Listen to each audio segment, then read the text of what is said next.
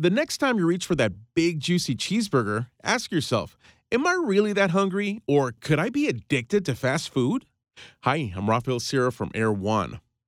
Dr. Joan Iflin studies nutrition and how the brain reacts to eating highly processed foods. She thinks eating some of these can be really bad for us, and if at all possible, we should avoid them. We have evidence for about 125 health problems associated with processed foods. In addition to fast food, any kind of a processed food, a food that's inside of a package, could be addictive for some people. Dr. Joan believes eating foods that are natural or clean foods are best, but how can you tell if the food you're about to eat is good for you? An apple looks like an apple. I know that's not processed. It's been created by nature. It's designed for humans. A brown liquid or an amber liquid, that's not created in nature. That was created inside a manufacturing plant.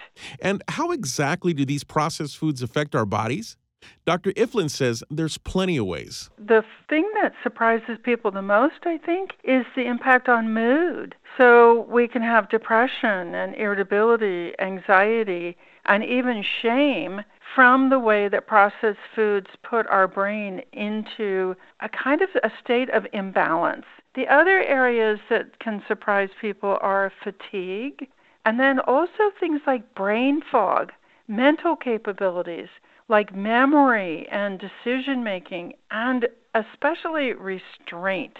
And the impact junk foods have on our kids can be quite alarming. Children are showing up with behavior disorders, with learning disabilities, with heart disease, with diabetes. So, yes, it does affect children, and that is an incredible tragedy. So, what is the answer to helping us overcome this love of highly processed foods?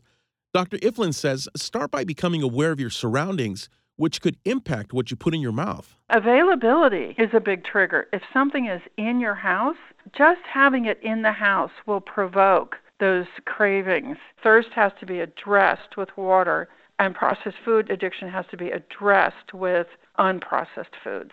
And once processed foods are out, you could see a host of positive changes inside and out. We need to eat a lot of clean food. And people don't think they're going to lose weight, but they do because they've taken the fattening foods out. Because the brain stabilizes, that stuff just goes away. And it's so amazing to be able to think about what you want to be thinking about instead of thinking about food. Dr. Joan believes a support group is essential to helping you stay healthy and free from a potential processed food addiction.